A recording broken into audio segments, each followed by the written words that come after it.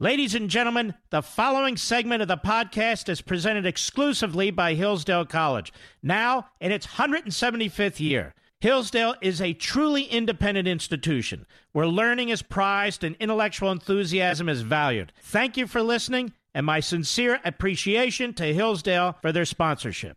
He's here. He's here. Now, broadcasting from the underground command post, deep in the bowels of a hidden bunker, somewhere under the brick and steel of a nondescript building, we've once again made contact with our leader, Mark Levin. Hello, everybody. Mark Levin here. Our number, 877-381-3811, 877-381-3811. Man, oh, Manischewitz, we got lots to talk about. The media doesn't really understand what took place at the White House today. I happened to be there in person, listening to what the president had to say and the Prime Minister of Israel had to say about this plan. It's an excellent plan. It's an excellent plan for a number of reasons, and I'll explain that during the course of the program, but it's something that deserves serious attention. The Democrats are trashing it already. Abbas, who's a terrorist, called a moderate by our media. He says 1,000 no's to it. Keep something in mind with Abbas. Abbas is like a mobster. He has complete control over Fatah and the areas other than the Gaza Strip when it comes to the Palestinians. His family is rich. He's got consiglieres who control various aspects of the economy. They have rampant unemployment and poverty. They teach terrorism and Jew hatred to their kids in nursery schools. And so, freedom, economic opportunity, and job creation is a complete loser when you're a tyrant with an iron fist, because then the people turn on you. And so while there's some concessions to the Palestinians, what the media are missing is that there are requirements that the Palestinian Authority must meet before anything kicks in. They have to recognize Israel as a Jewish state. They have to demilitarize the Gaza Strip. They have to completely reject terrorism, and so forth and so on, which they may not be capable of, and in the past have not been capable of.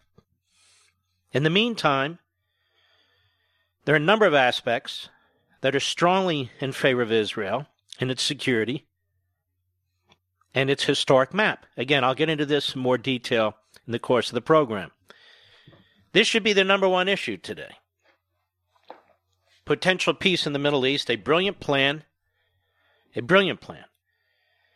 developed over several years by the President of the United States and his team. But before we get there, Fox News is reporting that 3 Republican senators, Collins, Murkowski, and Romney, are insisting on witnesses, and particularly John Bolton. One more Republican jumps in that direction, then Schumer has his majority, Schiff has his majority. This is why you despise so much about the modern Republican Party. You watch the Republicans in the House, they did their job. They fought tooth and nail to a man and a woman. No matter their geography, no matter their re-election chances, no matter whether they were hardcore conservatives or moderates or even liberals. They saw injustice, they saw tyranny, and they stood together. In the Senate, it's pretty much everyone for him or herself. When it comes to Susan Collins, she likes being a gadfly, so she can go back to Maine and show her independence. It's not about independence, it's about the Constitution. Murkowski of Alaska, the same thing. Murkowski inherited her seat from her father. And of course, Mitt Romney became well known because of his father. And it turns out he is a chip off the old block. Because Mitt Romney's father did everything he could to undermine and sabotage the Barry Goldwater campaign. And he and others, Nelson Rockefeller, Bill Scranton, did exactly that. Handicapped, kneecapped Barry Goldwater, who was already going into an uphill campaign as a result of the horrific assassination of John Kennedy and people not wanting to change parties or presidents very much under those circumstances. McConnell says he doesn't have the votes to block witnesses. So now we have the three, Collins, Murkowski, and Romney. And of course, this is the tail. It's not even the tail. This is the tip of the tail that wags the dog. So you have Senator Langford of Oklahoma, who proposes, well, I have an idea. Why don't we get the Bolton manuscript and you can read that in a secure setting? Lindsey Graham hops on board. Lindsey's unpredictable. One day he says one thing, the next thing he says another. Everybody cheers him on. I don't. Then you have Toomey, Pennsylvania. He has a proposal. The Democrats can call Bolton and the Republicans get to call one witness. Maybe it's Hunter Biden or so forth. The problem is that gives credence to what is an unconstitutional and horrific process that the House unleashed. And it creates precedent. Meanwhile, the Democrats are in the minority, and they're making demands. Our four witnesses and no others. Bolton, Mulvaney, so forth. We don't want to hear from Hunter Biden. He's not quote-unquote material. So the Democrats steamroller the House of Representatives with their small majority. And the Republicans with their small majority can't hold 3, 4, 5 of their senators. And others try to figure out deals that might appease them, which of course won't appease them. So the debate is over witnesses, not over the Constitution. Now, John Bolton has a huge responsibility for this. And I know General Kelly, who I've met on occasion, not socially or anything of that sort. I know what he says today, which is really quite amazing. Since I was told that Bolton and Kelly didn't get along that much because Bolton couldn't get clearances, security clearances at the National Security Council, in part as a result of John Kelly's rules. But now apparently these men, who you would think would be honorable. I mean, I've known Bolton for decades, and he enlisted me to help him get his job, as well as many, many others.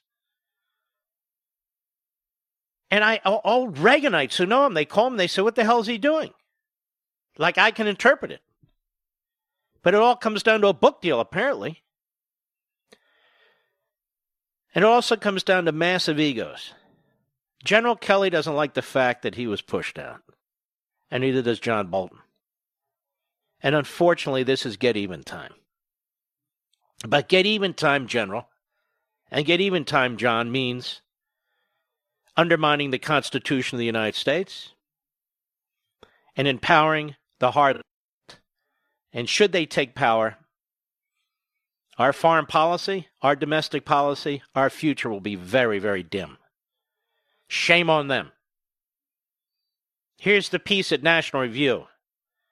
President Trump's former chief of staff, retired General John Kelly, told a Florida crowd Monday night, "Look at that, Mr. Producer. Michelle Obama won another Grammy. What's that, her 20th or 30th? She just shows up and she wins Grammys. Wonder why." President Trump's former chief of staff. He says that if John Bolton says that in his book,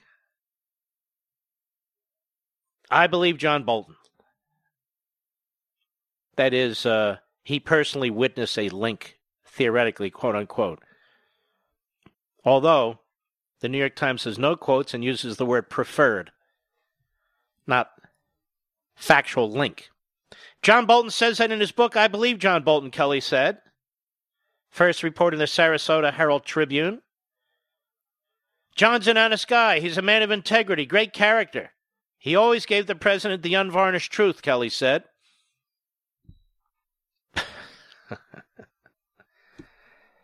Rich, let me ask you a question. Are you a man of great character if you're taking notes on your boss because you know one day you're going to write a book?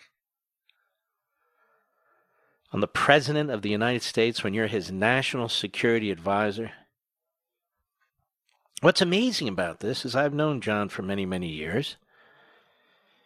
He would be arguing for executive privilege if this wasn't John Bolton, if it was Ernie Grabotsky, under different circumstances. He would be appalled. He has most of his life recognized things as separation of powers and so forth. But apparently all that goes to hell. What kind of a reputation does he think he's created for himself? The president's going to survive this. He's going to survive this. This is an unconstitutional impeachment. Kelly said Monday he thought witnesses should be called. Retired General Kelly. Et tu? What the hell has happened to you? What the hell has happened to both of you?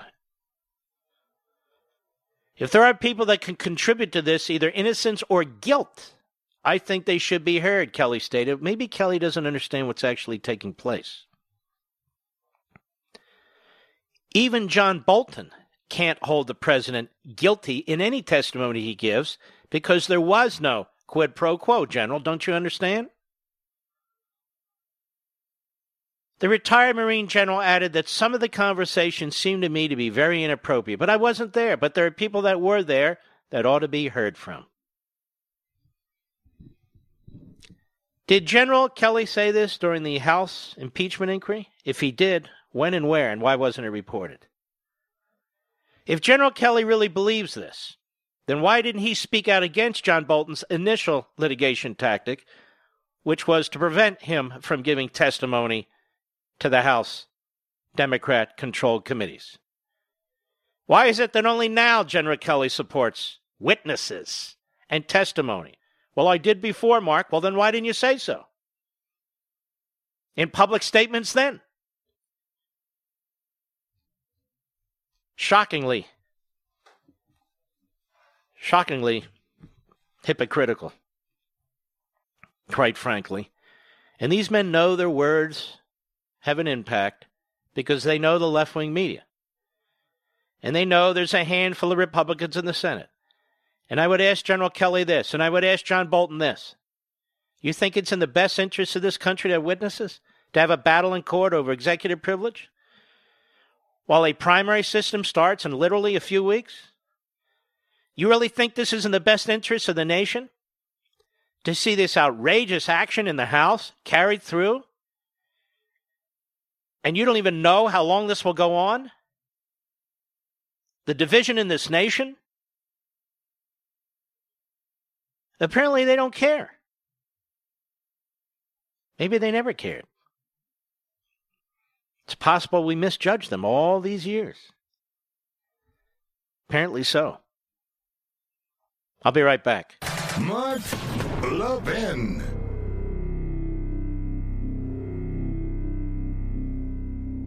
You've heard me talk about the 4 pillars of education at Hillsdale College. Now, these 4 pillars or purposes, learning, character, faith, and freedom, have defined Hillsdale's mission since 1844. I'd like to focus on the first pillar, learning. Hillsdale understands, as America's founders did, that a proper education is essential to preserving free government. Among other things, young people must be taught about America's great heritage of liberty. They must be taught about how government works and the importance of the Constitution. And they must develop the skills to become useful citizens and the virtues required for self-government. Because so many high schools, colleges, and universities fall short in these areas today, Hillsdale has expanded its mission nationwide. For example, through its free online courses, its free monthly speech digest and Primus, and the classical K through 12 charter schools it's helping to found coast to coast. Discover how you and your children can learn from Hillsdale College, too. Go to levinforhillsdale.com.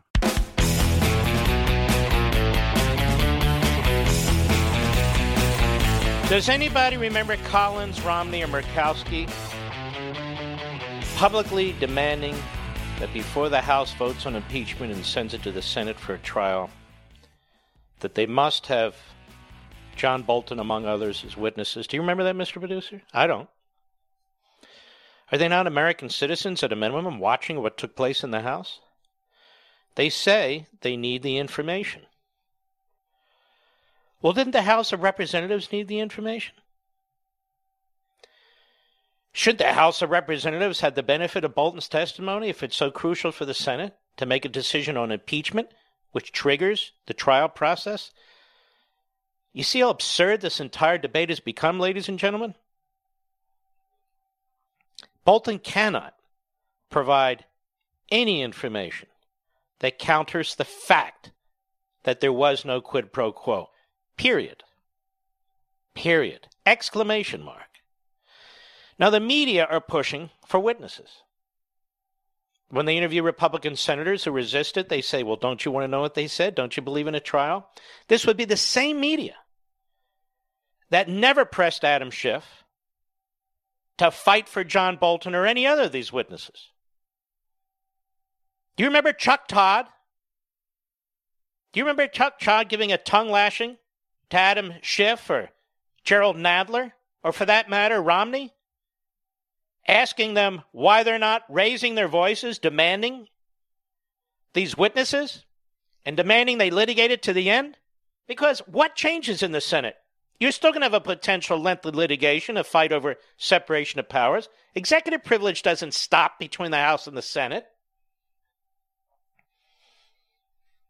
Whether it's the House or the Senate, the president can still assert executive privilege. Win, lose, or draw. Has to be litigated. Does it not bother Collins, Murkowski, or Romney at all that they're being set up so the Democrats can take the Senate? I mean, you had a delay of 30 days or so, give or take, by Nancy Pelosi purposely in order to collude on this strategy with Chuck Schumer, who has as his purpose not even to remove the president, but to defeat the president in 2020, to smear the president should he win in 2020, and to take the United States Senate, and to hold the House. This isn't about getting to the truth. John Bolton can't get to the truth because there wasn't any quid pro quo, period.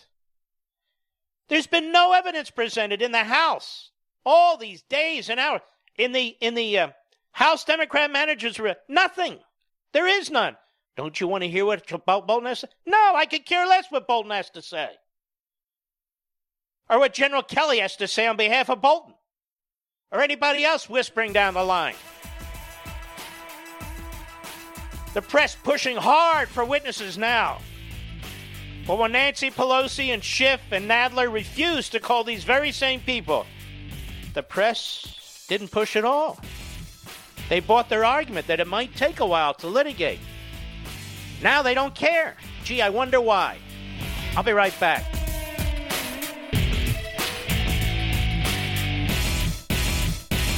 You've heard me talk about the 4 pillars of education at Hillsdale College. Now, these 4 pillars or purposes, learning, character, faith, and freedom, have defined Hillsdale's mission since 1844.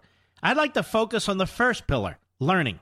Hillsdale understands, as America's founders did, that a proper education is essential to preserving free government. Among other things, young people must be taught about America's great heritage of liberty. They must be taught about how government works and the importance of the Constitution. And they must develop the skills to become useful citizens and the virtues required for self-government. Because so many high schools, colleges, and universities fall short in these areas today, Hillsdale has expanded its mission nationwide. For example, through its free online courses, its free monthly speech digest and Primus, and the classical K through 12 charter schools it's helping to found coast to coast. Discover how you and your children can learn from Hillsdale College, too. Go to levinforhillsdale.com.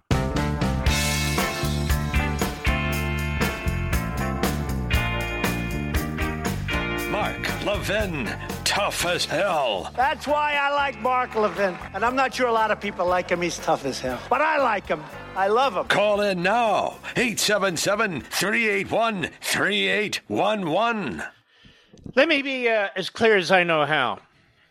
There is nothing in the New York Times article or anywhere else that states John Bolton has firsthand knowledge or information of a quid pro quo, treason, bribery, or other high crimes and misdemeanors. Nothing. Nothing.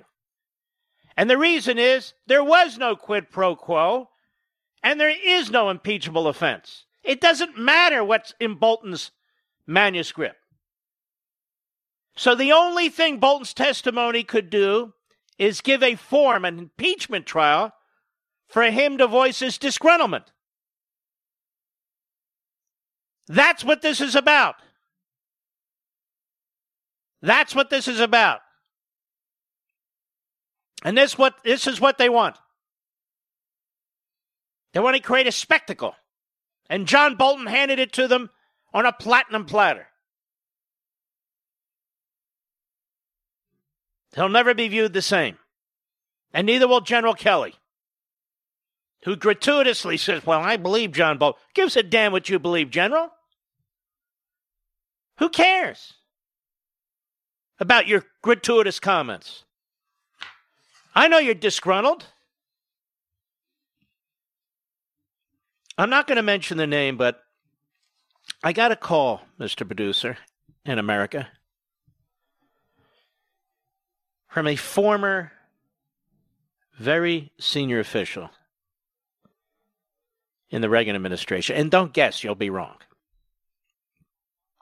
who said to me,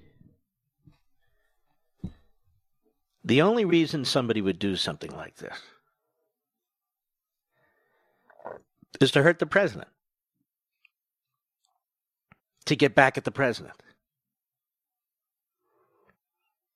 The people who serve at the highest levels of the government, they give up their ability to speak freely and write freely. They are to work for the president who's working for the country. They are not elected. They may have strong disagreements with the president's policies, and they can quit or they can be fired. But you don't write articles or books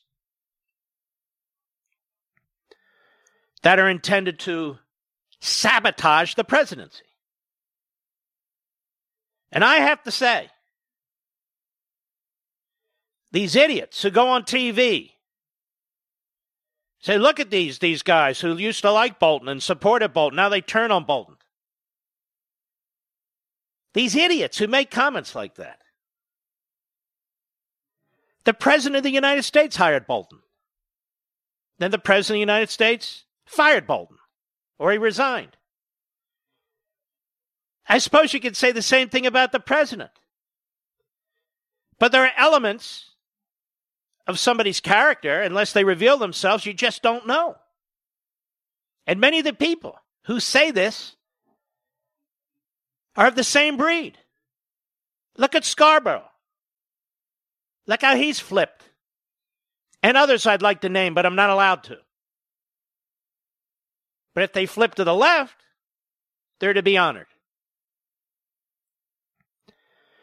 This goes to the heart of how we want our government to work. They are destroying all the instrumentalities of representative Republican government. Trying to dislodge a president who's duly elected. And they've been trying to dislodge him from second number one. That's their record. That's their record. You have these people sitting there like Romney, Collins, and Murkowski. Do they not see what's been taking place for the last 3 years? And they sit there on their high horse and act like John Bolton and his manuscript are going to be the final nail Now, let me tell you something, folks. There's way too much at stake here. Way too much at stake. I would never vote for a Republican who votes for witnesses. Not because Donald Trump is president, but because I believe in the Constitution. If Murkowski votes for witnesses in Alaska, I would never vote for her. She's doing Schumer's bidding, Pelosi's bidding, Schiff's bidding, and the bidding of the anti-constitutionalists. Same with Collins. Let her lose. Same with Romney. He needs a real conservative to challenge him in the convention process in Utah. This isn't about a fair trial. This isn't about hearing from a witness. It's about sabotage. John Bolton's book is sabotage. General Kelly now is involved in sabotaging a sitting president. While the left laughs, they think it's great. Chuck Schumer is as dumb as they come. But he's a lucky man because he has Collins, Murkowski, and Romney, among others, on his side. He can count on them. He can count on them. Tell me, Collins, Murkowski, and Romney, I suppose you support the CIA operative, the so-called whistleblower testifying. If you do, why won't you say so? Why don't you speak out? Because they don't. I assume you support the Inspector General, whose transcript Schiff won't make public. I assume you support him testifying as a witness. If you do, you haven't said a damn thing about him. Why? How about a material witness, Adam Schiff, who conspired in the shadows? No, that's unheard of, Mark. He's the head House manager. Just to show you, Nancy Pelosi made Adam Schiff the head House manager to rub the Republicans' nose in it, to rub the Senate's nose in it. He's a material witness. But that's okay with Collins, Murkowski, and Romney. They have their own agendas. Hunter Biden, can't call Hunter Biden. Why? Because little Dick Durbin says he's not material. What does that mean, not material? So now the House Democrats get to call the shots for the majority Republicans in the Senate? Do these damn fools in the Senate know what they look like and sound like? Forget about the press. The press is with the Democrat. We know who they are. Slimeball Chuck Todd. Reprobate Don Lemon. George Stephanopoulos with his cut the throat, cut off. Jay Sekulow when he's in the middle. And by the way, over there at Gateway, they point out that when Pam Bondi was starting her fantastic discussion about Burisma and the Bidens, every television network moved off of it. CNN and MSNBC too. But that doesn't bother Collins and Romney and Murkowski. They really want to adjudicate. They're very impartial. They run on the nonpartisan ticket, when they run for the Senate. These people use the Republican Party to get nominated. They use the Republican Party to get elected. They use the Republican voters and conservative voters to get elected. And they screw us every time. Every time. Notice there's no attention, Mr. Producer, on Joe Manchin in West Virginia. West Virginia is a solid Trump state. Why is there no attention given to Joe Manchin? How many interviews has Joe Manchin? Mr. Perdue, have you seen any interviews of Joe Manchin? I haven't. How about this clown in Alabama, the Democrat? Anybody seen interviews of him on the national level? How come there's no pressure on him? Because the media, no.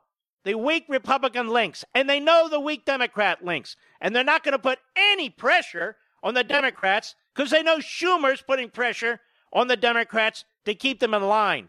They'll never question them about their states, what their constituents want, because that could only help Trump and hurt the Democrats. And I'm so sick and tired of reading from these never-Trumpers, these sanctimonious buffoons who go on and on about character. How about their own character? Or how the Senate defense team for Trump blew it. Because they're so much smarter in all the impeachment activity they've been involved in, and on and on and on. This thing should have been over. Should have been over a long time ago. So as the country, as Collins goes, so goes the country. As Murkowski goes, so goes the country. As Romney goes, so goes the country. No offense. Collins comes from Maine, Murkowski, Alaska, Romney from Utah. What's that, 12 people? No offense, because they're good people in all those states. Don't bother me, I know that.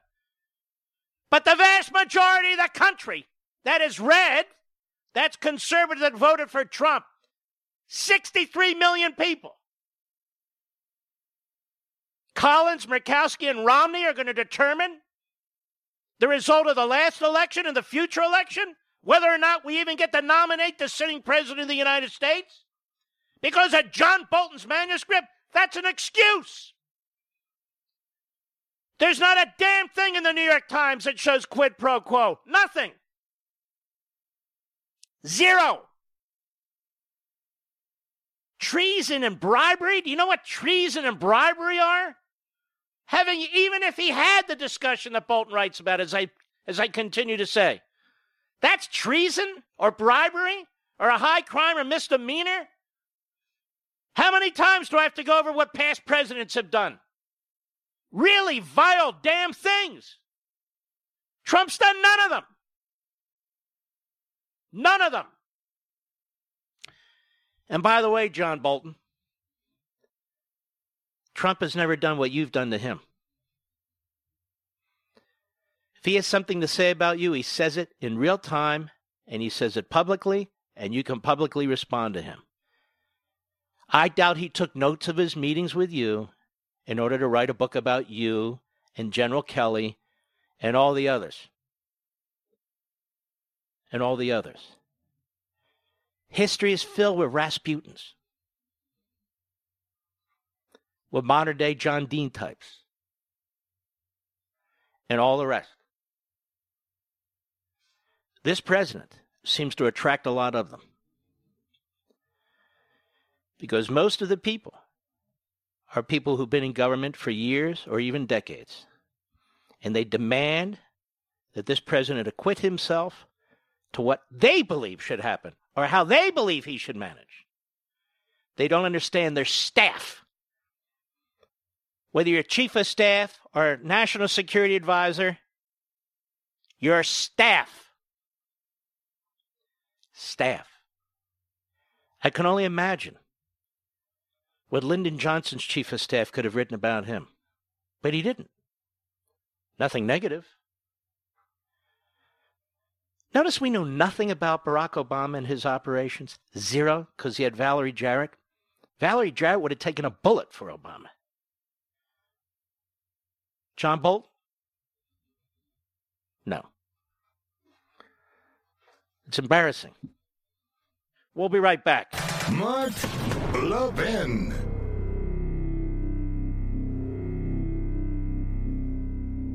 You've heard me talk about the 4 pillars of education at Hillsdale College. Now, these 4 pillars or purposes, learning, character, faith, and freedom, have defined Hillsdale's mission since 1844. I'd like to focus on the first pillar, learning. Hillsdale understands, as America's founders did, that a proper education is essential to preserving free government. Among other things, young people must be taught about America's great heritage of liberty. They must be taught about how government works and the importance of the Constitution. And they must develop the skills to become useful citizens and the virtues required for self-government. Because so many high schools, colleges, and universities fall short in these areas today, Hillsdale has expanded its mission nationwide. For example, through its free online courses, its free monthly speech digest and Primus, and the classical K through 12 charter schools it's helping to found coast to coast. Discover how you and your children can learn from Hillsdale College, too. Go to levinforhillsdale.com.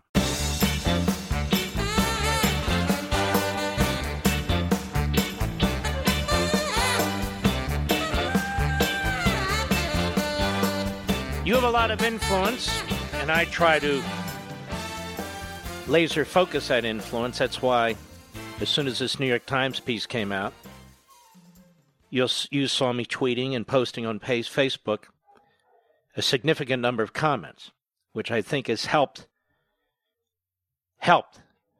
stiffen up some of these Republicans who are absolutely in panic mode.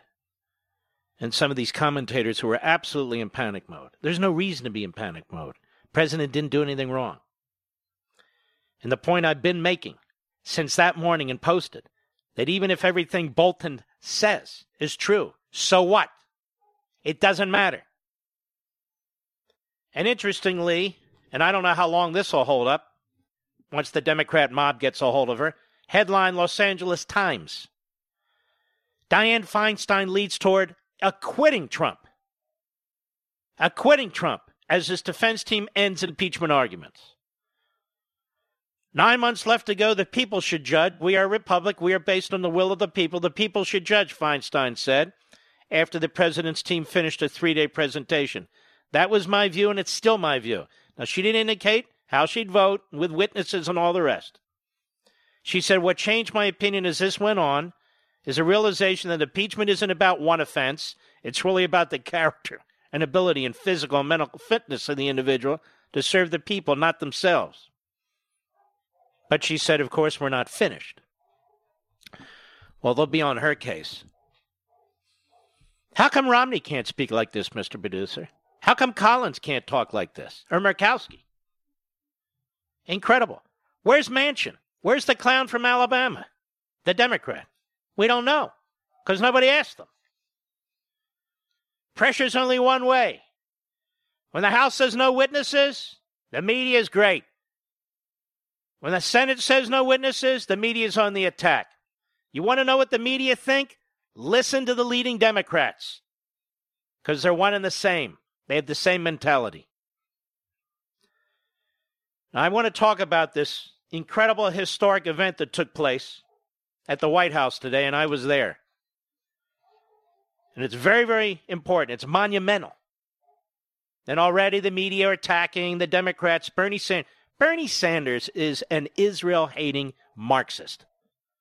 That's what he is. Why do you think Tlaib supports him? And Omar supports him?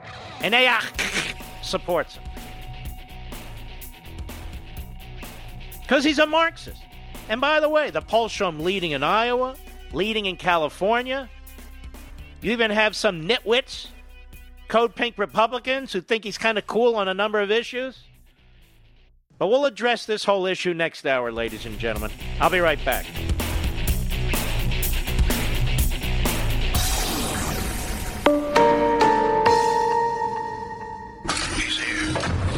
He's here. Now, broadcasting from the underground command post, deep in the bowels of a hidden bunker, somewhere under the brick and steel of a nondescript building, we've once again made contact with our leader, Mark Levin. Hello, everybody. Mark Levin here. Our number, 877-381-3811, 877-381-3811. Let me get to this really brilliant piece deal. In a moment, the media have it completely wrong. I was listening to the top of the hour network news. These people are stupid. And the guy asks, the news guy, they don't address right to return. Right to return, ladies and gentlemen, means that any Palestinian who claims to have a right to return to Israel and get their quote-unquote land back can get it. So in other words, the elimination of Israel. We have a news person making this claim. I have a better idea. How about the Jewish right to return throughout the region? How many Jews are left in Iraq and Syria? How many Jews are left in Persia, a.k.a. Iran, and Lebanon? How many Jews are left in Jordan and Egypt? How about their right to return? And while I'm at it, how about the Christians' right to return? Christianity was born in the Middle East too. What about their right to return in the Palestinian territories and the rest of the region? So stupid. Anyway, there's this idiot senator, and there's so many of them, from Connecticut. What is his name? Forget his name. Chris something or other. Murphy. And he's everywhere. And he's dumb as a doorknob. And the only thing he's ever done in his life is run for office. And he asks the same question as all the other dunderheads ask. Or statement. There hasn't been a single impeachment trial without a witness. Isn't that precious, ladies and gentlemen? Considering the House violated every tradition and custom of any impeachment inquiry of a president or even a judge?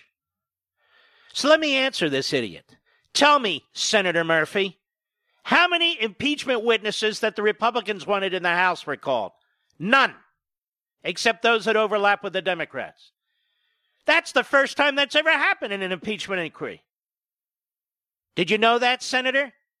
Tell me something else, Senator. How many times has the party that controlled the House not fought for certain witnesses that the same party in the Senate, even in the minority, now demands? That is, they didn't call somebody like Bolton in the House, didn't press their case, ran out of time, don't you know, and in the Senate they demanded. How many times has that happened in American history? Never. Never. Don't buy this crap. These talking points from the dunderheads. What's going on here is a coup. I've called it a silent coup from day one. And then others have picked it up. That's exactly what it is. Dressed up as a constitutional process. Now, Lindsey Graham. Lindsey's all over the map. Poor guy. He runs scared, then he's trying to cut deals, and he doesn't know what to do, and I can't deal with him anymore. So I was at the White House today for a historic event. Historic event. You know, this president doesn't get credit for the magnificent achievements that he has. You don't even have to agree with all of them. But how can you doubt them? How can you doubt them? And he gets all clouded up and all the static. And then who do they give attention? Tlaib, the anti-Semite. Tlaib! Tlaib says, wow, this is a deal between an impeached president and an indicted prime minister. And Abbas, a terrorist thug. A terrorist thug. But the media love Tlaib, so they promote her. She's a bigot. And Omar, they love Omar. She's a bigot. They love AOC. She's a bigot. See, certain bigots the media like. They pretend Trump supporters are bigots, but we are real, live, flesh and blood bigots. And they quote them. And they quote Abbas, a real, live, terrorist mobster. By the way, you understand how Abbas works? As I said in the first hour. This guy rules the areas controlled by the Palestinian Authority with an iron fist. He divides up the area into regions, little fiefdoms that he hands out to his consigliaries, and family members are extremely wealthy. They control certain industries or businesses. And you cannot go into business, into commerce, without the Abbas family and their friends and allies consenting to it. This is how they control the people. So a huge number of the Palestinian population who aren't in this sort of clique, a huge number of them suffer. Abbas's family, they're not putting on bombs and explosives on their children and sending them anywhere. And so there's certain requirements under this peace deal. Let me go through it briefly with you, and then I want you to hear what the president and the prime minister had to say. And by the way, this Tlaib is right about two things. It is disgusting that our president has been impeached, and it is disgusting that the prime minister of Israel has been indicted by a hack attorney general in Israel. But still, neither of them are the terrorists that Abbas is, who Tlaib supports and defends. And by the way, her family is quite wealthy. Her family left back in the Palestinian area, sure, quite wealthy. Now, this is where they are. President says there's a bold vision for peace. Time for a new approach. And it's very serious. It's realistic. The plan is detailed, the most detailed plan ever presented. It provides a first step. What does it do? Israel has now agreed, it says, to terms for a future Palestinian state. Now, I've looked at this, and honestly, it's not really a Palestinian state. They don't get their own military. They don't have an air force. They don't have an army. And also, they allow these areas that the Palestinian Authority controls to be connected through bridges and roads and tunnels. They also receive $50 billion in economic aid, improve job creation, improve their economic conditions. They will get a significant chunk of Judea and Samaria, but you have to understand, these are areas A, B, and C, and those chunks are almost exclusively occupied by Palestinians or not occupied at all. Israel has permanent borders that include a significant part of Judea and Samaria. Every single so-called settlement in these areas is considered formally now as legal. And the Israelis are free to expand those settlements as they wish in these areas. Israel have control over the Jordan Valley, which it must have control over. Now, this is in addition to the Golan Heights. 100% of Jerusalem will remain under the control of the state of Israel. There's a sliver really on the side or the border of East Jerusalem that the Palestinians, the authority, will control, and they can put a capital there. And the president has said, we'll even put an embassy there. We'll recognize it. But none of these things happen for the Palestinians unless they demilitarize the Gaza Strip, renounce terrorism, recognize the Jewish state of Israel, and put in place a humane justice system, among other things. In other words, if you want your own so-called state, then act like a civil society rather than funding terrorism. Is that so hard? Might be. And what I told you about the Palestinian side of this doesn't kick in for 4 years. They can negotiate with the Israeli government on the specifics, but only if they meet these humanitarian standards that I just told you about. And there would be mutual recognition. And this way the Palestinians could realize their aspirations. The problem is Abbas is a terrorist mobster. You understand, if his people feel any level of freedom, economic freedom that human beings like we have, well, he and his regime will be toppled. So he immediately resists this. He's like, well, we're going to have votes. We're going to have private property rights. We're going to do all these other... We can't do that. What'll happen?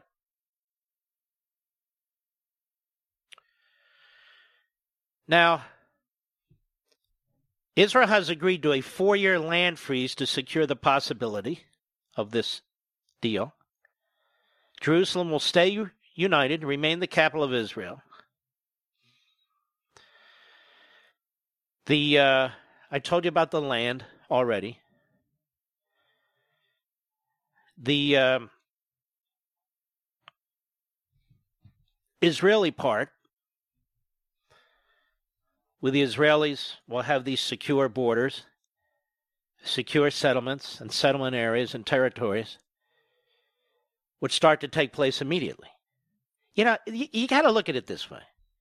Israel is an advanced democracy dealing with a really a third world sort of throwback mentality in Abbas. Abbas does not allow his people, let alone Hamas. I haven't even gotten to them. But Abbas does not allow his people to succeed, to prosper, to advance. And they blame it on Israel. They blame it on Israel. In many ways, this is a brilliant plan. The Palestinians get nothing unless they meet these standards of basic civility. Meanwhile, Israel's security is set and recognized by the United States, and Jerusalem's not going anywhere. Here's the president today. Let's begin this. Cut one, go. On Sunday, I delivered to Prime Minister Netanyahu my vision for peace, prosperity, and a brighter future for the Israelis and Palestinians. This vision for peace is fundamentally different from past proposals. In the past, even the most well-intentioned plans were light on factual details and heavy on conceptual frameworks. By contrast, our plan is 80 pages and is the most detailed proposal ever put forward by far. As I have seen throughout my long career as a deal maker, complex problems require nuanced, fact-based remedies.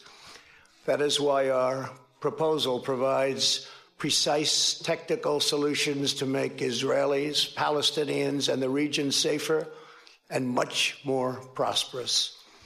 My vision presents a win-win opportunity for both sides, a realistic two-state solution that resolves the risk of Palestinian statehood to Israel's security. Now, keep something in mind here. Once again, the Palestinians have an opportunity to embrace civility and humanity. I'm talking about Abbas and his thugs. But they must give up terrorism. They must demilitarize the Gaza Strip. Jerusalem is going to stay in the hands of Israel, undivided. Not one Israeli home, including so-called settlements, I don't even like that word, but there you go, will be removed. On the other hand, not one Palestinian home will be removed. Abbas has already denounced it. 1,000 times no, he says. Bernie Sanders, an Israel-hating Marxist, has already denounced it.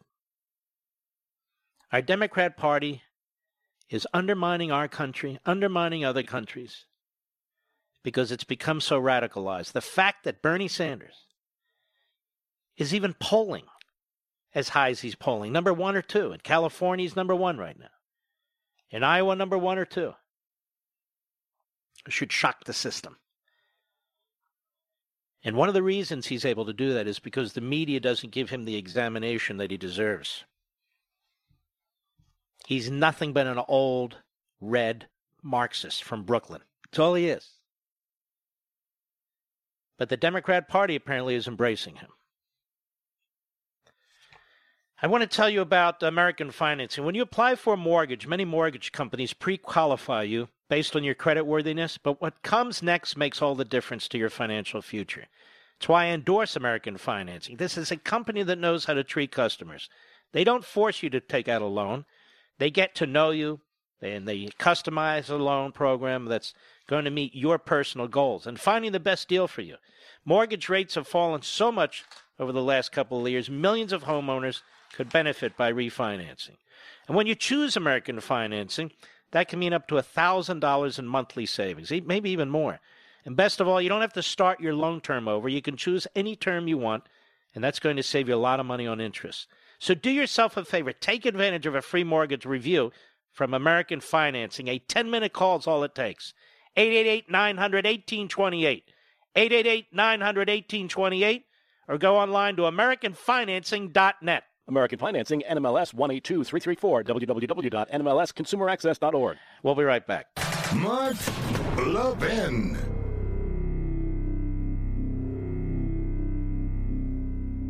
In today's digital age, where cyber threats loom larger than ever, safeguarding your personal information is paramount. So why is Congress considering a law that could put your credit card data at greater risk of being hacked and exposed to foreign networks? This Durbin-Marshall credit card bill could jeopardize your financial data, make it more susceptible to cyber intrusions.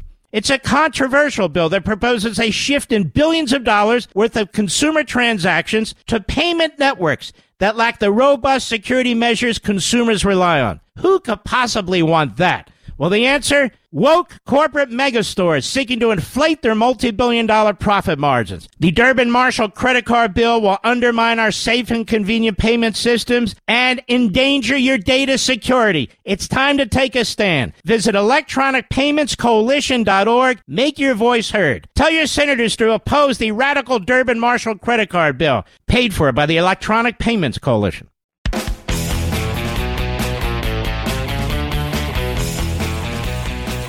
It's a very, very short segment, as I went way too long in the last one. So let me ask this, and we'll continue after the bottom. Let me ask this thought off the top of my head, Mr. Producer. If John Bolton thought that the president had committed treason, bribery, or other high crimes or misdemeanors, or that the president did, in fact, enforce a quid pro quo, why didn't he report it to authorities, Mr. Producer? Why didn't he go over to the criminal division of the Justice Department or go down the street to the United States Attorney's Office? Or go to the Office of Ethics at the White House and register his complaint? Why didn't he do that?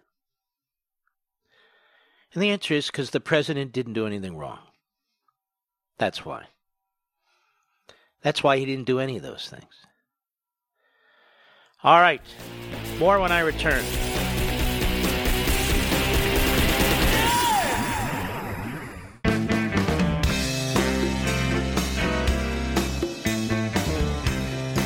The Mark Levin Show, the pool feed for the conservative media. Dive in now. 877-381-3811. You know, the latest trend in skincare is instant results. Introducing the brand new Genucel RH from Chamonix. Genucel RH delivers next-gen retinol anti-aging effects with zero redness or irritation. Plus, the RH complex provides hyaluronic acid, crucial for superior retinol effects. Here's Susan from Toms River, New Jersey.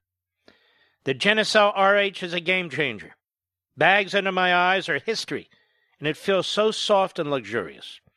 I even use it for redness on my left cheek and on my laugh lines. Thank you, Chamonix. Home run. Well, the new Genucel RH is leading the industry once again. It makes bags, puffiness, hyperpigmentation, even redness a thing of the past. And for a limited time, it's free when you order Genucel Jawline Treatment. And for results in 12 hours or less, the Genucel Immediate Effects is also free with your order. Just do this. Check it out. There's no risk. 800-SKIN-604, 800-SKIN-604, or go to Genucel.com, Genucel.com. Order the Jawline Treatment now and get the new Genucel RH and the Genucel Immediate Effects absolutely free. Call or go online now. 800-SKIN-604, 800-SKIN-604, or go to Genucel.com. That's Genucel.com. Cut 2, the president today at the White House under the brilliant peace plan that he has proposed with Israel and the Palestinians. Go. We will form a joint committee with Israel to convert the conceptual map into a more detailed and calibrated rendering so that recognition can be immediately achieved.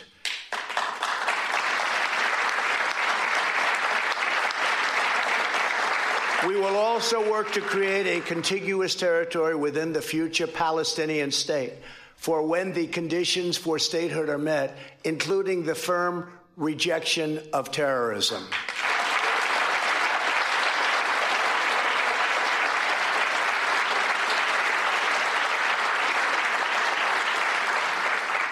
Under this vision, Jerusalem will remain Israel's undivided, very important, undivided capital.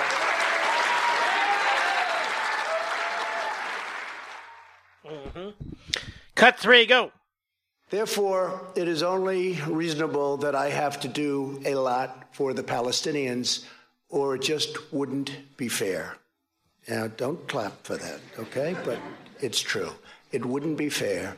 I want this deal to be a great deal for the Palestinians. It has to be. Today's agreement is a historic opportunity for the Palestinians to finally achieve an independent state of their very own.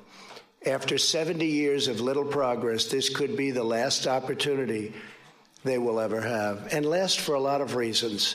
We'll never have a team like we have right now. We have a team of people that love the United States, and they love Israel, and they're very smart and very, very committed. Cut 4, go.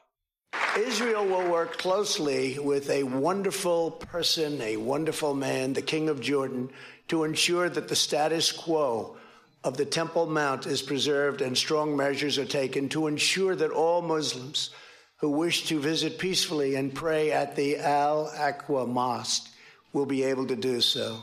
This is a major statement. This is of major importance. And at the same time, our vision will deliver massive commercial investment of $50 billion into the new Palestinian state. You have many, many countries that want to partake in this, and many of them are surrounding. They all want this to happen. Virtually every one of them want this to happen, and I think, Bibi, you know that very well. You're going to have tremendous support from your neighbors and beyond your neighbors. Over the next 10 years, if executed well, 1 million great new Palestinian jobs will be created. Their poverty rate will be cut in half, and their poverty rate is unacceptable now and only getting worse. Their GDP will double and triple, and much-needed hope, joy, opportunity, and prosperity will finally arrive for the Palestinian people. Our vision will end the cycle of Palestinian dependency upon charity and foreign aid. They will be doing phenomenally all by themselves. They are a very, very capable people. And then there was Prime Minister Benjamin Netanyahu at the White House today. Cut 5, go. Since the moment of its birth, Israel has yearned for peace with our Palestinian neighbors and peace with the broader Arab world. For decades, that peace has proved elusive, despite so many well-intentioned plans. One after the other, they failed. Why did they fail? They failed because they did not strike the right balance between Israel's vital security and national interests and the Palestinians' aspirations for self-determination. Too many plans tried to pressure Israel to withdraw from vital territory like the Jordan Valley. But you, Mr. President, you recognize that Israel must have sovereignty in the Jordan Valley and in other strategic areas of Judea and Samaria, rather than pay easy lip service to Israel's security and simply shut your eyes, hope for the best. You recognize that Israel must have sovereignty in places that enable Israel to defend itself by itself. Cut 6, go. Mr. President, because of this historic recognition, and because I believe your peace plan strikes the right balance where other plans have failed, I've agreed to negotiate peace with the Palestinians on the basis of your peace plan.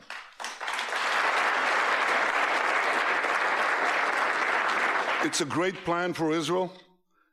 It's a great plan for peace. Frankly, Mr. President, given all that you have already done for Israel, I'm not surprised. You have been the greatest friend that Israel has ever had in the White House. Yes, I guess that's lost on Adam Schiff, Jerry Nadler, Chuck Schumer. Now it turns out Dianne Feinstein has backtracked. She said the LA Times misunderstood her, that of course she doesn't think somebody who's done what the president has done should be safe in his position. So they got to her. Cut 7, Mr. Producer. This decision will protect Israel's security, ensure Israel's national interests, and leave open the possibility of a political settlement with the Palestinians in the coming years. Mr. President, I hope the Palestinians embrace your vision of peace. Embrace the plan that you and your team and us worked so hard to achieve. I hope that they seize the opportunity offered by your sweeping economic plan. I've read it. It takes enormous talent to reject $50 billion worth of investment.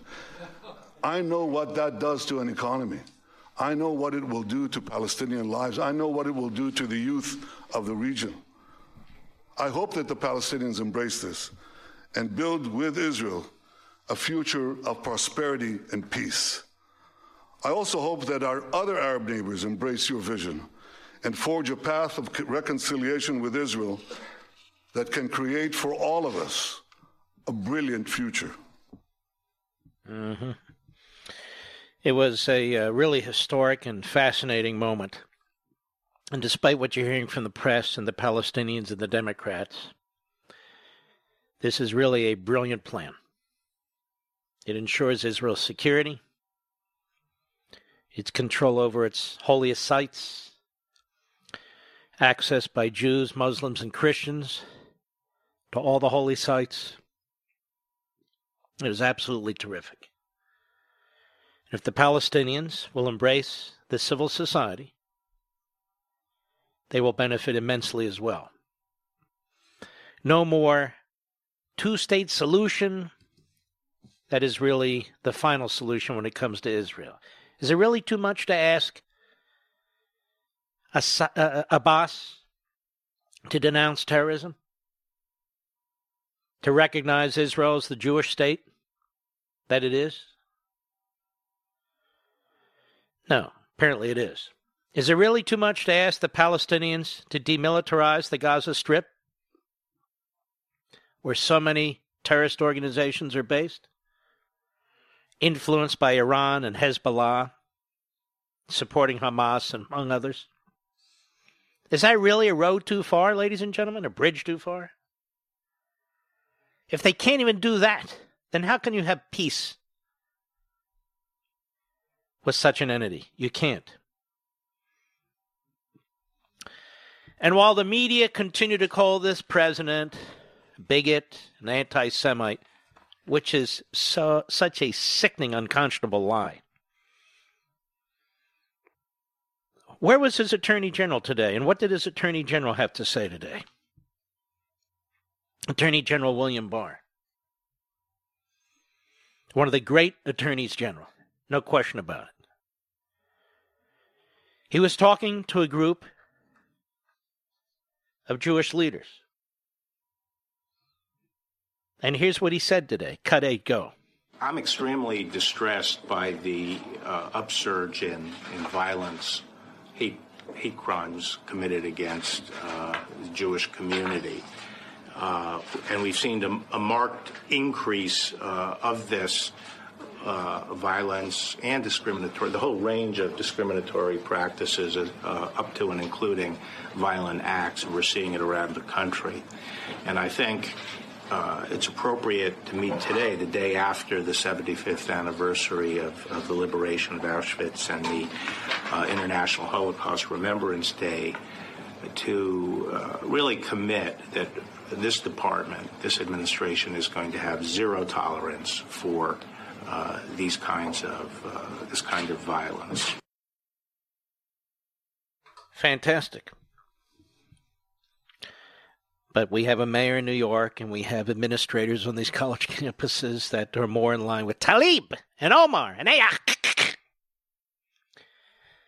While the president was talking about peace in the Middle East, while his attorney general was condemning anti-Semitism, what was Chuck Schumer doing today at his press conference? The senior senator from New York, where so much of this anti-Semitism is occurring, the senior senator of New York, where so many of America's Jews live, supporters of Israel, I think. What was Chuck Schumer doing today? Cut 10, go. Now just look at the other New York Times report last night about Ambassador Bolton's book. Several members now of this is ironic. He calls him Ambassador Bolton. You all understand. He was the acting ambassador from the United States to the UN because the Democrats blocked him. But now he's Ambassador Bolton. Go ahead. Had concerns about the president's dealings with autocrats, particularly Xi of China and Erdogan of Turkey. Did the president have financial interests at stake when he was talking to Erdogan, Orban, Xi, and others? Let's stop. You see, folks, this is why Romney, Collins, and Murkowski are so diabolically stupid. Do you think Chuck Schumer is going to stop with Ukraine? No. We got to look into China and Turkey. Whether he had financial interests in that. They want to turn the Senate into the House. And yet the Republicans have at least a putative majority. This is what's going to happen. This is exactly what's going to happen. Continue, please. Maybe his kids had some economic interest at stake. Oh, his kids may have had some economic. Now he's concerned. Not about Hunter Biden,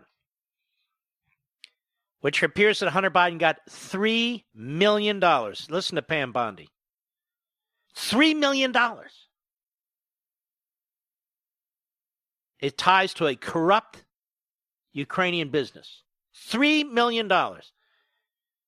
You have to be deaf, dumb, and blind not to see corruption here. This is exactly why the Democrats are fighting so hard against Trump, trying to protect Biden. Hunter Biden's not a material witness. Hunter Biden's not a material witness. And yet they say, look at that. He tried to interfere in the election by raising Hunter Biden. All right, let's take a look at Hunter Biden. No, we can't do that. We can't do that. The Democrats don't want witnesses. They just want their witnesses. They want to control all the witnesses. And notice Romney, Collins, and Murkowski have never asked for Hunter Biden. Not once. They've never asked for the so-called whistleblower, the CIA operative. Not once. They've never asked for material witness, Adam Schiff. Not once. What's with that? I'll be right back. Mark Levin.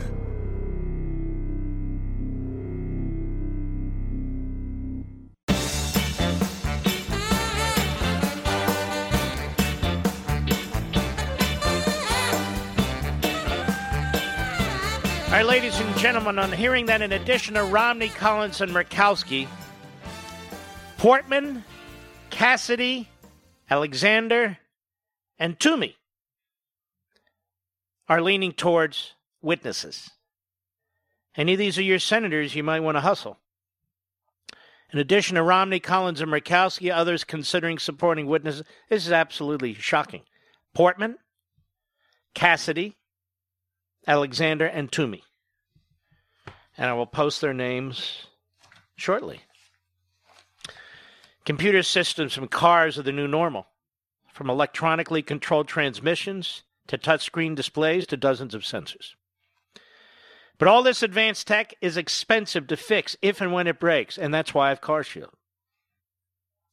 CarShield has affordable protection plans that can save you thousands for a covered repair, including computers, GPS, electronics, and more.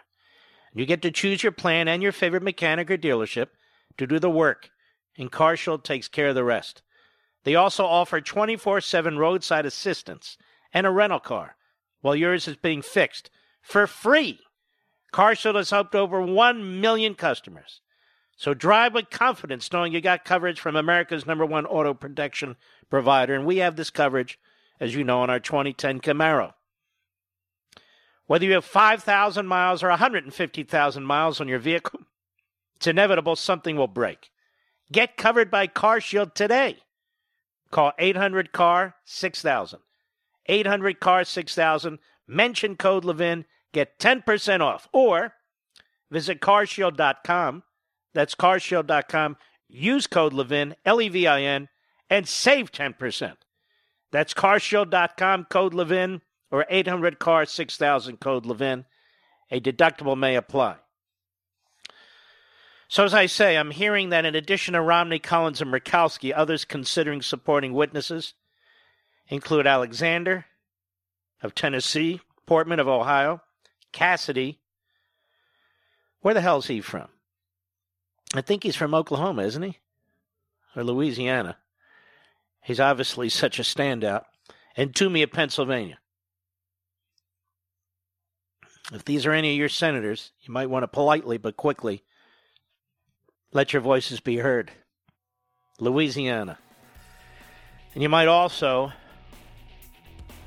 want to seriously consider if they're going to vote with the Democrats, with Schumer, with Schiff, with Pelosi, and all the anti-constitutionalists, you might consider supporting their opponent in the Republican primary.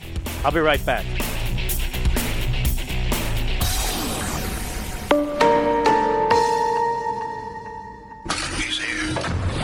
He's here. Now, broadcasting from the underground command post, deep in the bowels of a hidden bunker, somewhere under the brick and steel of a nondescript building, we've once again made contact with our leader, Mark Levin. Hello, America. Mark Levin here. Our number 877-381-3811. All right. We're going to check in briefly, or maybe not briefly, with the president who is speaking right now in Wildwood, New Jersey. Go! By far, not even close. We have provided health insurance options 60% cheaper than Obamacare. And we have historic investments in treating kidney disease, HIV, pediatric cancer, and Alzheimer's disease. We're making so much progress. And we have just passed a thing that I think is great. I never understood. For 45 years, they've been trying to get it passed. We've just passed a thing called Right to Try. You know what that is? So we have the greatest doctors, the greatest technicians, the greatest labs in the world. And we'll have a drug that's looking good, but it's going to take 5 more years. And by the way, we brought the timing way down from 12 years to half of that. But it takes years to get it approved. You have people that are terminally ill. If they have money, they go to Asia, they go to Europe, they go all over the world looking for help. If they don't have money, they go home and they die. And what we did is a thing called Right to Try. People sign something and they don't hold the country responsible. They don't hold the drug company responsible. It's called Right to Try. And they get the newest and the best and the latest medicine where it's looking good, but you're not going to have it for 5 more years. And you know why they didn't do it? Because they didn't want to hurt anybody, except the problem is the people were going to die soon. I said, they're terminally ill. Let them have it.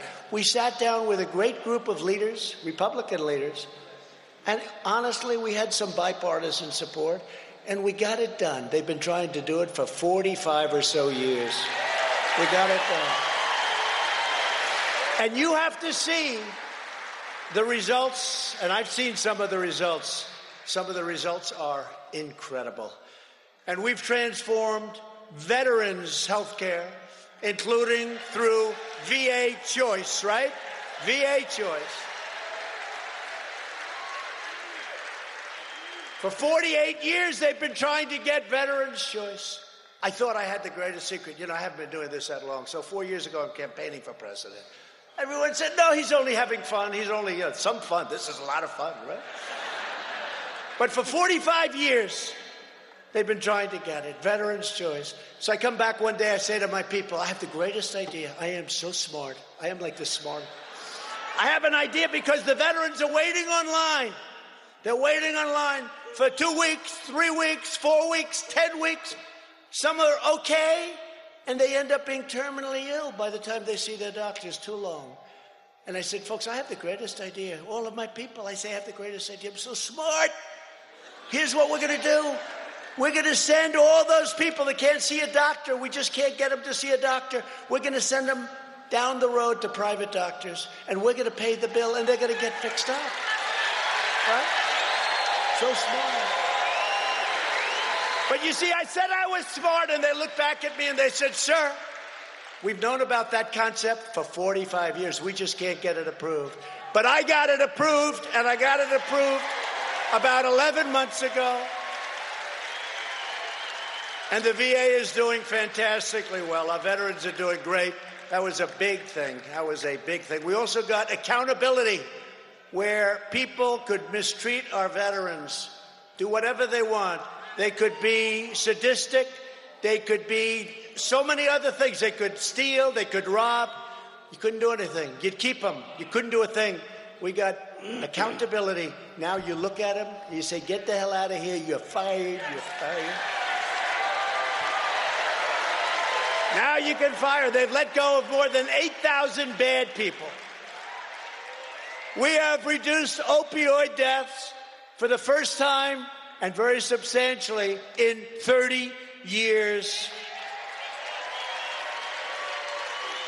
And we are modernizing critical vaccines. We're doing a great job with vaccines. We are creating a pathway to buy drugs from Canada that are much, much cheaper in Florida. Governor Ron DeSantis came to me. He said, sir, this system is so bad, and you can't fix it unless you have Democrat votes. That's why you got to vote the House. You got to get us back the House. They say, sir, we can buy the drugs in Canada for 50% less, the same drug made in the same factory, made by the same company. 50%, and we can give the benefit for the people that live in Florida or Colorado or New Jersey or wherever you want. And no president, this has been going on for a long time, no president has wanted to do it. You know how long it took me to make that decision? I said, if you can save 50% or 25% or 15%, buy it, do it, go. And I gave them authorization. Do it. And we are protecting Medicare for our nation's seniors. Democrats want, and you know this, Democrats want to raid Medicare to fund benefits for illegal immigrants. And you know, we all have a heart. But we all have a heart. But when you tell people to come into our country, like this clown governor of California, come into our country, come, they're all going to come.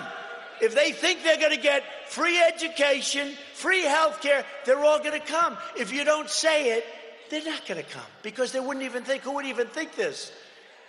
Virtually every top Democrat also now supports late-term abortion, ripping babies straight from the mother's womb, right up until the moment of birth. We will check back in a moment. We will check back and forth as we monitor this. I want you to hear a little bit from Jay Sekulow today. This is history. And actually, I think the way I want to do this, there's just too many audio sound bites here. I think the way we want to hear this is Pat Cipollone today, who is the White House counsel. He has done a fantastic job, as Sekulow, as they all have. And I saw Alan Dershowitz today at the White House, and I thanked him. It's very lonely for him. You need to understand. He's used to being around a whole bunch of liberals in Martha's Vineyard and Florida and so forth and so on. They hate his guts now. So his whole support system and social system, in so many respects, has crumbled. Now they're trying to destroy him. Now, I don't agree with Dershowitz and many of his political views, but that's not the point, is it? His position on the Constitution has been outstanding, and he's under heavy fire. I happen to share his position. That happens to be my position for the longest time. But it's the right position. But Cipollone has served the president well as White House counsel. Let's listen. Today, cut 17, go. What we're asking you to do is to throw out a successful president on the eve of an election with no basis and in violation of the Constitution. It would dangerously change our country and weaken forever all of our democratic institutions. You all know that's not in the interest of the American people. Why not trust the American people with this decision? Why tear up their ballots? Why tear up every ballot across this country? You can't do that. You know you can't do that. So I ask you to defend our Constitution, to defend fundamental fairness, to defend basic due process rights, but most importantly, to respect and defend the sacred right of every American to vote and to choose their president. The election is only months away. The American people are entitled to choose their president. Overturning the last election and massively interfering with the upcoming one would cause serious and lasting damage to the people of the United States and to our great country. The Senate cannot allow this to happen. It is time for this to end, here and now. Mm-hmm. Beautifully put. We'll be right back. Mark Levin.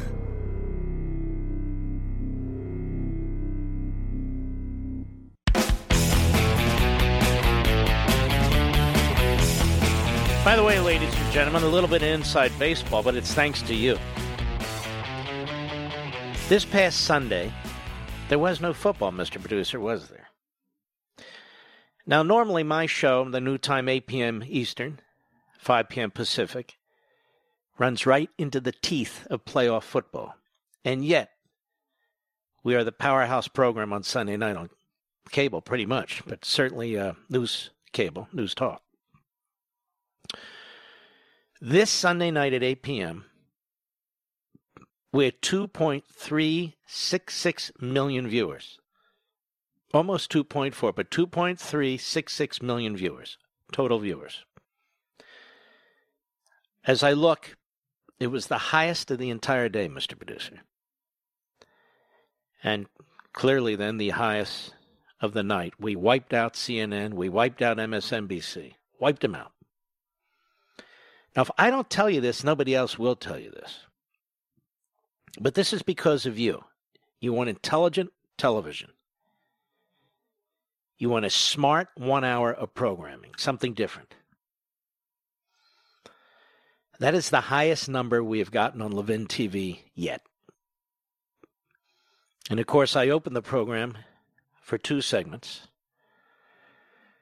And so about the first 20 minutes of the full hour was me speaking to this impeachment issue. And our wonderful guest, Peter Schweizer, in his magnificent new book, Profiles in Corruption.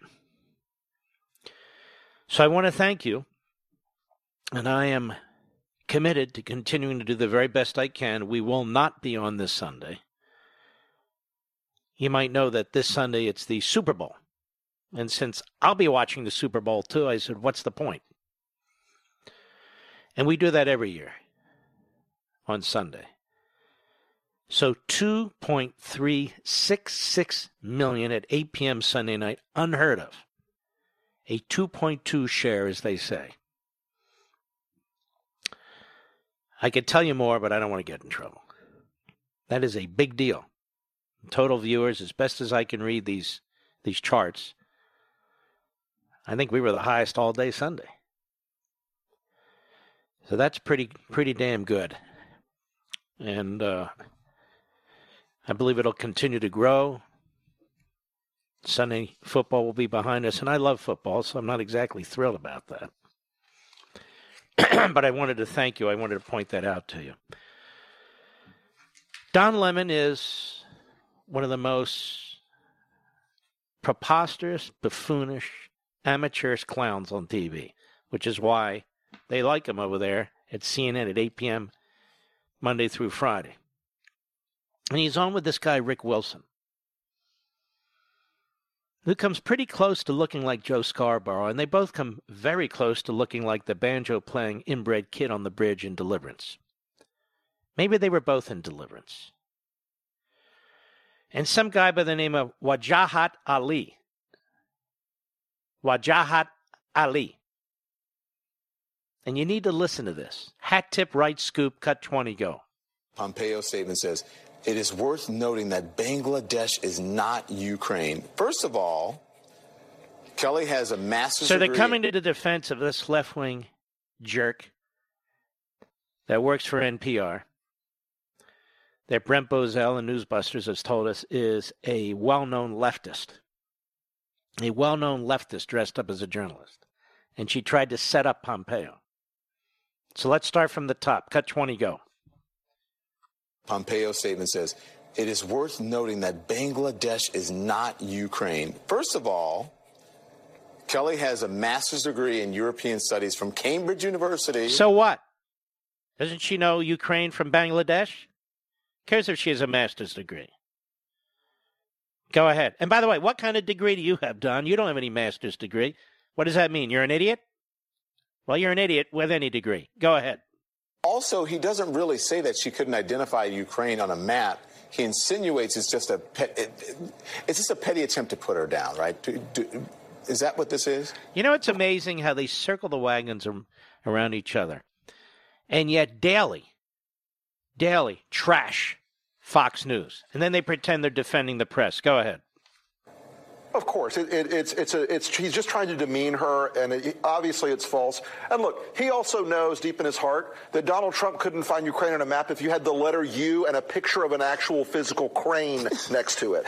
He knows that this is, an administration defined by ignorance of the world, and so that's partly him playing to their base and playing to their audience. The credulous boomer Rube demo that backs Donald Trump. That wants to think that now, you folks, you need to understand this is the way they think of you. Hey, jackass, I'll compare my resume to yours. I'll compare my IQ to yours. And I'll compare my accomplishments to yours. You are nothing but a retrograde, failed consultant. You're a punk. You're a moron. Go ahead. It's a smart one in there. Y'all elitists are dumb. You elitists with your geography and your maps and your spelling. This is Wajahat Ali. Go ahead. Even though your math and your reading. Yeah, you're reading, your geography, knowing other countries, sipping your latte. All those lines on the map. Only them elitists know where Ukraine is. Sorry, I apologize. But by the way, oh my God! But you know what? But it was Rick's fault. I blame Rick. But in all honesty, blame Rick. NPR should Why do. Not? Sorry, hold on. Wait. Can I tell you give me a second. Hold on. Sorry. That was good. Sorry, Rick. That was a good one. I needed that. You needed what, you idiot? Honestly, Mr. Red, was there anything funny there? You can trash certain people and have a good laugh. You can pretend to imitate certain people, no problem. Certain people you can't trash and imitate, you'll be thrown off the air. Can anybody think of one intelligent or profound thing this guy Rick Wilson has ever said? No. Do any of you even know who Rick Wilson is? No.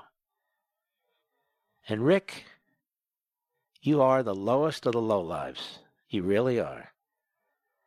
You're doing your dancing routine on CNN. It's the only place that'll look at it. Really. And you ought to look in the mirror. Really. You look like that kid on the bridge, you and Scarborough in Deliverance. This is CNN. This is the quality of broadcasting that exists at CNN. This clown, Fredo Cuomo, Jake Fake Tapper, Wolf, is he still alive, Blitzer? And I go down the line of low IQ, moronic, pathetic leftists. I'll be right back.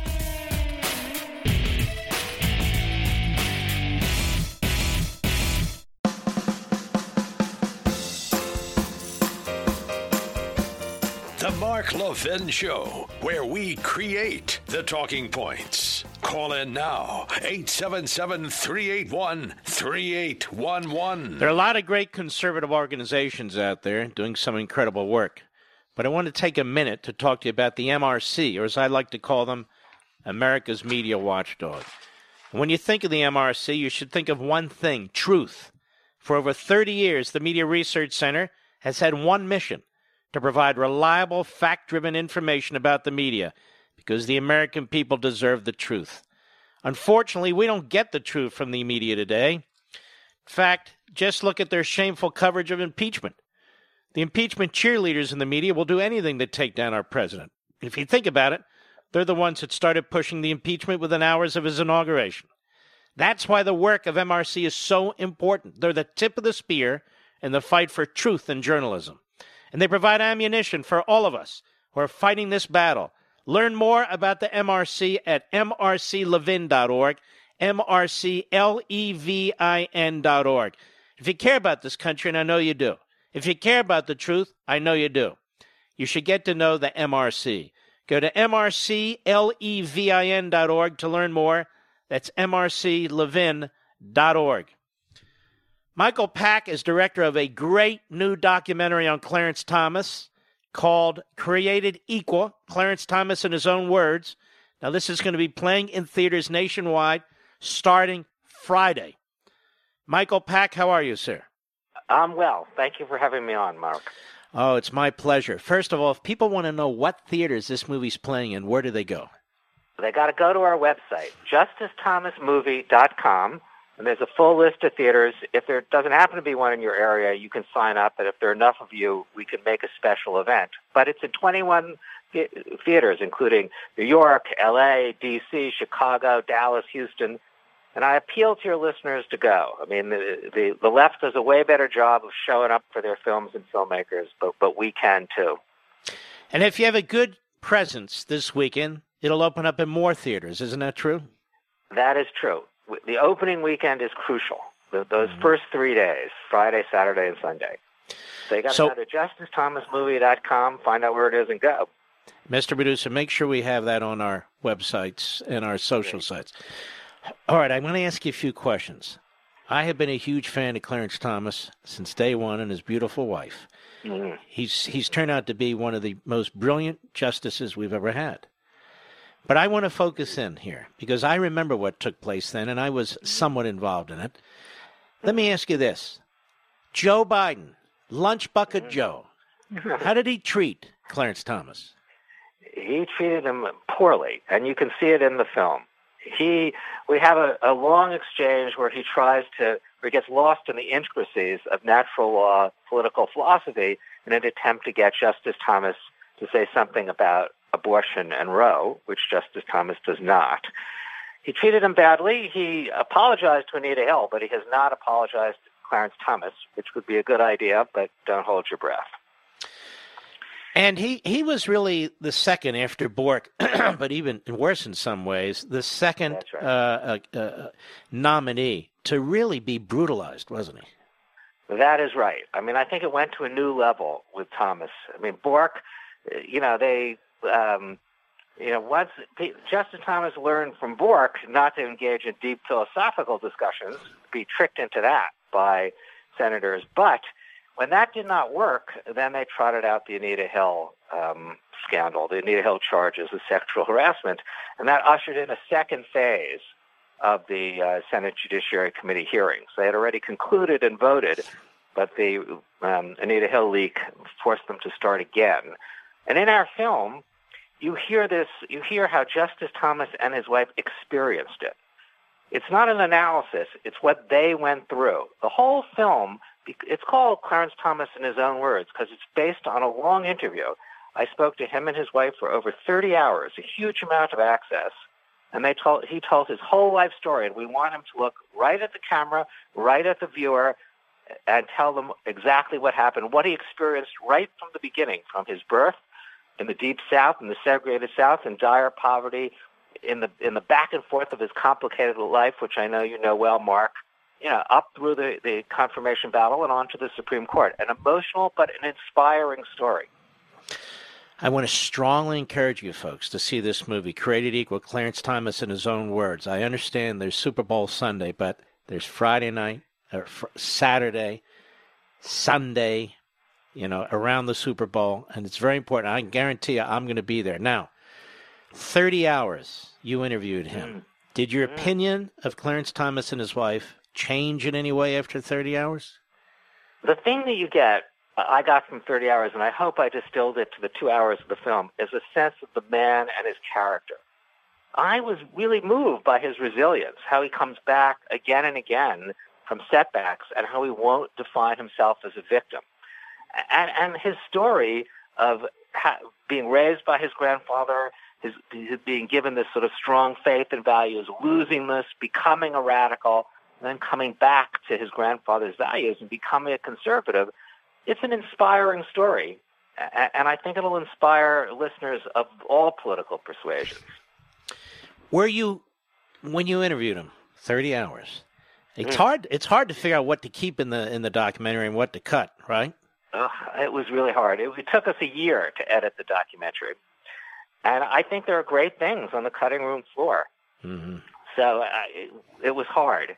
And we narrowed it down to 8 hours and gradually down to 2. It's hard. It's a very complicated life. As you know, he's a complicated man with a lot to say, and it was hard to get it down to 2 hours. But it's a very moving 2 hours. People laugh and cry when they watch it. It's not dry in the least.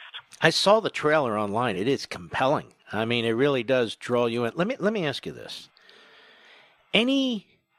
Let's do it this way. Has NBC given you any attention? No. CBS? No. ABC? No. CNN? No. MSNBC? No. Why do you think that is? Well, I think there's a tendency to sort of try to ignore these kinds of films and have them go away. I mean, they would rather not tell the Clarence Thomas story, and they would look. The premise of documentaries is it's worth hearing from people you even don't agree with and hearing what they think. And this is a chance to hear an important person, whatever you think of him, express his views and tell his life story. Everyone should welcome it. I mean, I think it's basic sort of American ideal. Listen to everybody. But as you know, there are a lot of people who would simply prefer to ignore people whose views are inconvenient. As Justice Thomas says in the movie, he was the wrong kind of black man, and that was true from when he emerged on the scene in the Reagan administration up through the hearings and up to today. And so that is why they're ignoring it, and if they don't ignore it, they will not say nice things about it. And isn't that true? I mean, he breaks the stereotype ideologically and in terms of party, and he really does embrace natural law and the Declaration of Independence and the principles set forth there, and Montesquieu and Locke and all these things, which is very foreign to the left. And so rather than engage, they attack. That's right. I mean, that is very true. I mean, we called it Created Equal because of his commitment to the Declaration, natural law, and which underpins the Constitution, his commitment to that too. Yes, they'd rather not engage. I mean, that is where we are. And it's not hard to watch the documentary and engage. Justice Thomas lays it out very clearly and simply. I think, Mark, it's inconvenient that his life story is actually inspiring. Mm-hmm. I mean, And it's a counter-narrative. It's a counter-narrative to the 1619 Project, to reparations, to Black Lives Matter. He chooses not to see himself as a victim. He chooses to see somebody whose life, he sees himself as someone whose life was blessed. Blessed to be raised by his grandfather, blessed to be raised by the nuns. It's another way of looking at your life. I mean, that is why beyond being in the theater or streaming or whatever, we want to get it into schools or at least excerpts from it and curriculum materials every February during Black History Month as a counter-narrative to the other things that are being told during that time. So I think it's an important story, and it is one that has been ignored. I mean, just as he was not initially in the African American History Museum and even now is minimized. Mm-hmm. But let me tell you what you've done here, Michael Pack. You've created history in a legacy form. And let me tell you what I mean by that.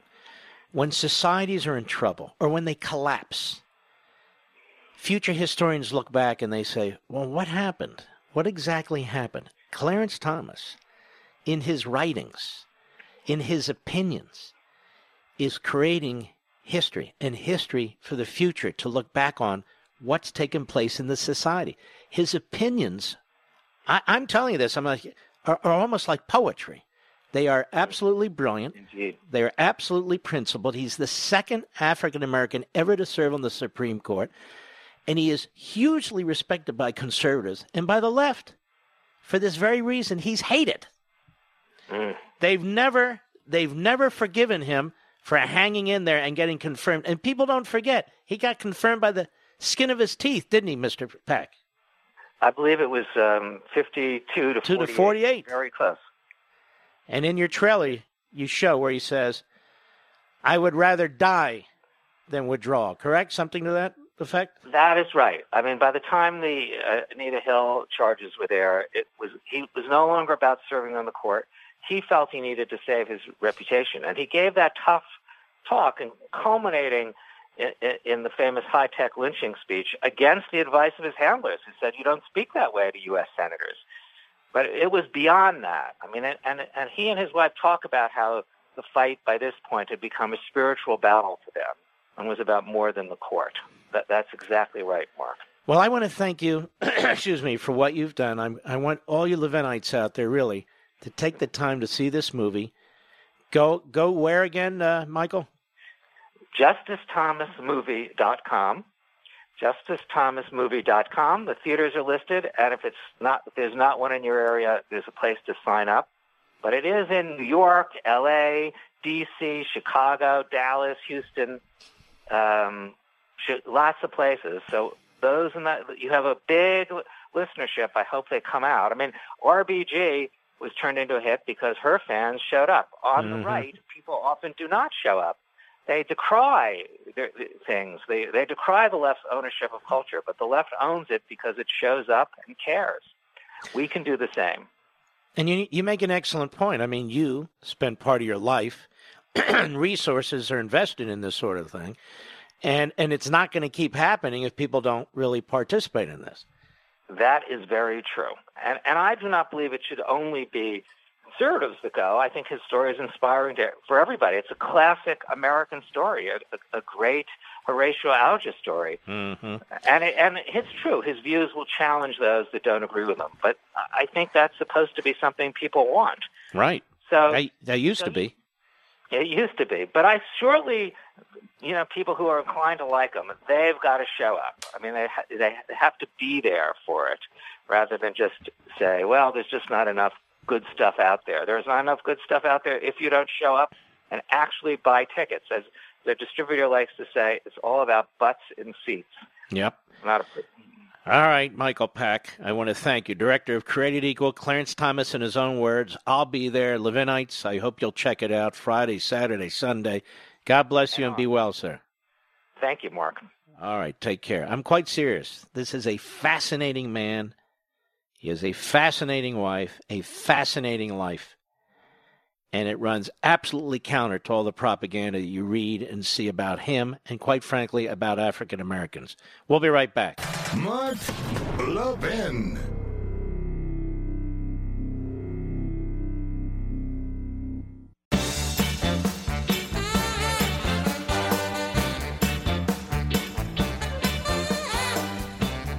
I'm going to demonstrate to you here at the end of the program soon that Brian Helter Stelter, BS Helter Stelter, is in heat for Fox News. You've heard me talk about the 4 pillars of education at Hillsdale College. These 4 pillars are purposes: learning, character, faith, and freedom. Have defined Hillsdale's mission since 1844. Now, I'd like to focus on the first pillar, learning. Hillsdale understands, as America's founders did, that a proper education is essential to preserving free government. Among other things, young people must be taught about America's great heritage of liberty. They must be taught how our government works and the importance of the Constitution. That's what they need to know. And at Hillsdale, they will. They must develop the skills to become useful citizens and the virtues required for self-government. Because so many high schools, colleges, and universities fall short in these areas today, Hillsdale has expanded its mission nationwide. For example, through its free online courses, its free monthly speech digest, Imprimis, and the classical K-12 charter schools it is helping to found coast to coast. Discover how you and your children can learn from Hillsdale College, too. What a wonderful, wonderful opportunity. Go to levinforhillsdale.com, Levin for Hillsdale.com, levinforhillsdale.com. Here is a montage put together by a great organization called Grabian of this guy, Brian Stelter. And I'll tell you what's funny. I was hoping somebody would put something together, a count on how many times this guy mentions Fox News. You understand, he's involved with HBO in producing a film. In his case, they jokingly called a documentary, on Fox. And so basically he uses his barely carbon footprint, no ratings program, reliable sources. Isn't that pretty funny? That's like calling something Media Matters or Mediaite. Anyway, he uses his barely TV show on CNN to really create a script for a movie he's doing. That's what a sleazeball this guy is. He's not really doing news. But here, in part, it's not even full, just part of what Brian Stelter says, and by the way, talks about free press. They want Fox to go away. They don't believe in a free press. They believe in a Democrat Party, social activists, progressive, radical progressive press. That's it. Cut 21, go. Hey, I'm Brian Stelter. Welcome to Reliable Sources. This hour, as the impeachment trial goes on, brand new polling from Fox News, plus Fox's Mark Levin. Fox News. The Fox Effect. Fox News Channel. Fox's from Fox. The Fox firewalls. The Fox audience and Fox News. Yeah. But then Fox News. Fox News. Fox News. Live on Fox for FoxNews.com. Fox News. Fox Stars and Fox News. I wanted to ask you about a brand new Fox News poll. We will see you back here on the program this time. Mm-hmm. Another funny thing they do, very clever of them, because they're good little Stalinists. Fox News is Mark Levin. Why not say Westwood One's Mark Levin, since they're my syndicator? Or the Blaze TV's Mark Levin? Or Simon & Schuster's Mark Levin? Or how about just Mark Levin? But they put Fox's or Fox News's Mark Levin. Why? Because they want to attack Fox. Now, when I post something about National Public Radio, NPR, a left-wing, government-sanctioned, tax-exempt, useless media outlet, part of the mothership that gets $500 million a year, that's coming from my mouth, not corporate Fox, not Rupert Murdoch, not Suzanne Scott, not from anybody at Fox. I'm saying it. No. It's Fox's Mark Levin. I do a 1-hour show for Fox. I do a 15-hour show, 15 hours of show every week for Westwood One. I do multiple hours a week for Blaze TV. I spend months writing books with my publisher, for my publisher. But it's Fox News' Mark Levin. Attacking NPR. You can't attack NPR. No. God forbid. All right, ladies and gentlemen, we salute our armed forces, police officers, firefighters, and emergency personnel, and all you heroes out there who protect us. Have a wonderful day. Have a wonderful evening. And I'll see you tomorrow, right here. God bless.